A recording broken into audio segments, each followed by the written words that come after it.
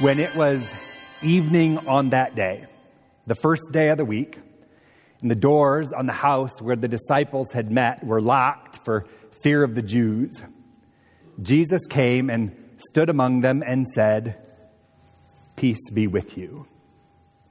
When he said this, he showed them his hands and his sides, and the disciples rejoiced when they saw their Lord. Jesus said to them again, "Peace be with you. As the Father has sent me, so now I send you."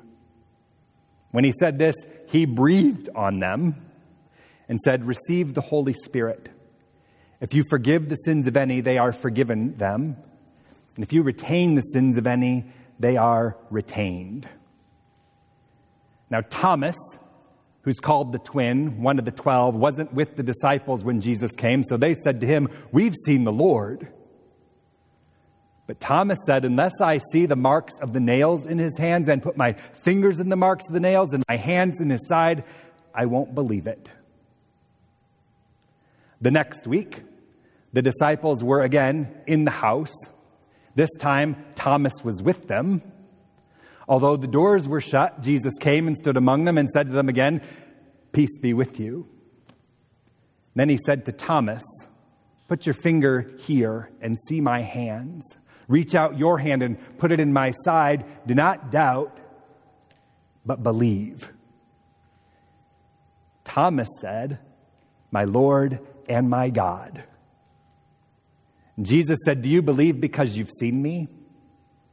Blessed are those who have not seen, but yet have come to believe." Now, Jesus did many other signs in the presence of his disciples, which are not written in the book.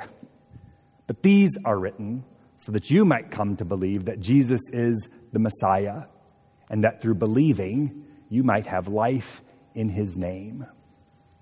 The Gospel of the Lord. This day, when the story of Thomas comes up for us, a week after the big day of Easter's celebration, is always, always, always timely. I don't want to rain on what is still supposed to be our Easter parade, but just look at what has happened since we last gathered. Death and its grief are still around. Loved ones are still sick. The war still rages. It snowed on Monday. And Netflix is going to start adding commercials, for crying out loud. I know. But it is no wonder, then, so many still struggle to believe what we celebrated so beautifully and so robustly and with so much joy just a week ago. If our faith is only or mostly or too precariously wrapped up in the happy, joy stuff of Easter lilies and chocolate bunnies and easy alleluias, faith and belief can be a hard sell to anyone who's paying attention to the world around them. It's why I love that Thomas wanted to see scars and wounds and clotted blood and bruises in order to know that the story of Jesus was true. I'm sure it drove the other disciples crazy that he wouldn't take their word for it, that he demanded his own proof, that he wanted to see for himself, that he doubted. We know people like this, don't we? Maybe we are, maybe we have been like those disciples, the ones who just want someone in our life to have the kind of faith we have on our good days anyway. Or maybe we are, or maybe we have been like Thomas, who just doesn't buy it, who asks hard questions no one can answer, who needs more proof, more evidence, more whatever. And why would Thomas, I always say, why should Thomas have believed those disciples anyway? We all know, as he did, that they were a bunch of knuckleheads. Deserters and deniers and doubters, just as seriously as Thomas was himself. They'd fallen asleep on Jesus in the garden, remember? Peter pretended not to know him a couple of times when he needed him most. Time and time again, right along with Thomas, the other disciples mistook his teaching, misunderstood the prophets, or missed the point of this kingdom of God altogether. At the very moment we read about in this gospel story, it seems like they were still hiding in that room for some reason. Why are you still locked up and hidden away a week after the Son of God has been raised from the dead and, according to you, showed up to tell you about it? What in the world are you still afraid of? I wouldn't have believed him either. So I wondered this time around if Thomas's doubts were about more than just the facts of the resurrection. Like I said, I like that Thomas wanted to see scars and wounds and clotted blood and bruises in order to know that the story of Jesus was true. I wonder if his need for that particular kind of proof, was more than just about forensic evidence.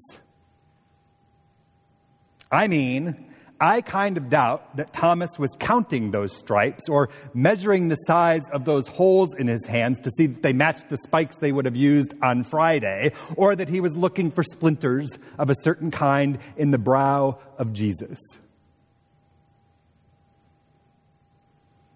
What if he really wanted to know that the suffering was as real as the resurrection? What if he really wanted to confirm that this was the kind of God we were dealing with? What if he needed to see and to touch and to feel for himself, not just that Jesus had come back to life,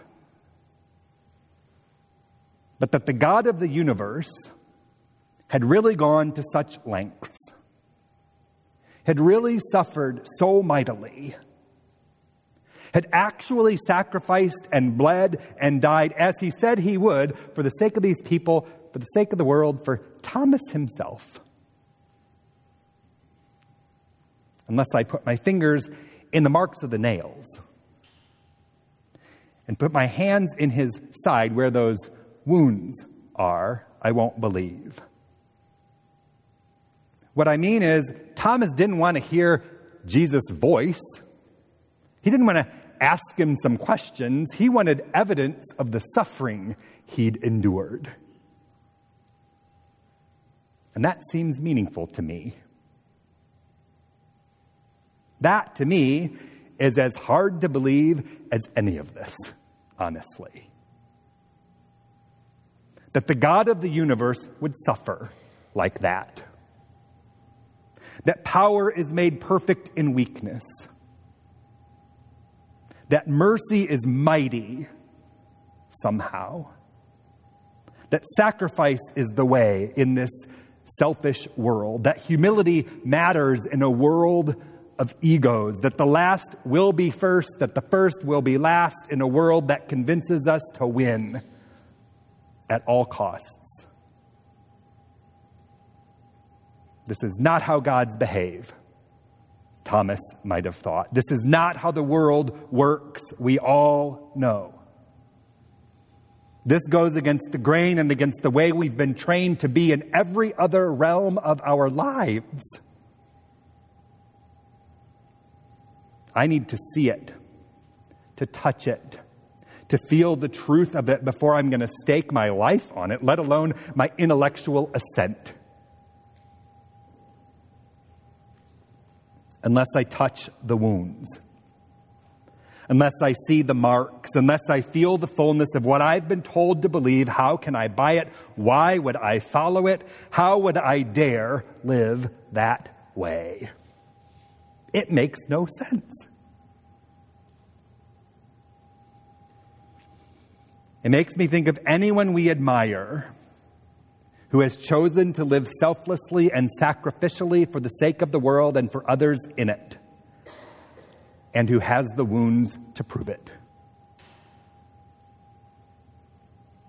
Mahatma Gandhi, who was assassinated for living a life of nonviolent protest and resistance to colonialism and civil rights abuses in India. 3 bullet holes in the chest, I believe. Dietrich Bonhoeffer, who was martyred opposing the Nazis during World War II. Martin Luther King Jr., of course, who gave his life for the sake of civil rights for black people in our own country. Mother Teresa, who gave it all up to love orphans and care for lepers and feed the hungry and tend to the dying. These are the extremes, of course. The martyrs and the saints. But there are others, we know, closer to home. Someone who's generous to a fault, as they say, but who's also content in ways that are enviable. Someone who has more than enough, not because they're rich,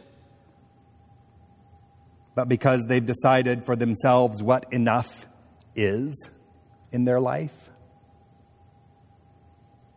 Someone who's happy with themselves and their life in the world, even if they have some wounds to show for their faithfulness. Don't you know people like that? Don't you know someone who's given up something for somebody else in a way that has changed their own life or changed that someone else's life for the better? Because they wanted to, not because they had to? Even when it was hard? Even if it hurt? Even if it left a wound or two behind? I think of the foster parents, the missionaries, the kidney donors. I think of the single moms and dads, the grandparents who do more than their share, every volunteer who puts in more time than it seems they could possibly have. I think of the tithers. This is the good news. This is the holy challenge of an Easter faith. And it can be as hard to believe sometimes, so that we have to see it, to touch it, to feel it, to believe that God's ways are different, that God's love is countercultural, that God's grace is unlimited, that sacrifice and generosity are actually the way, that death leads to life, that giving and loving, that living and dying like Jesus did, and like we are called to do, really can change the world. Amen.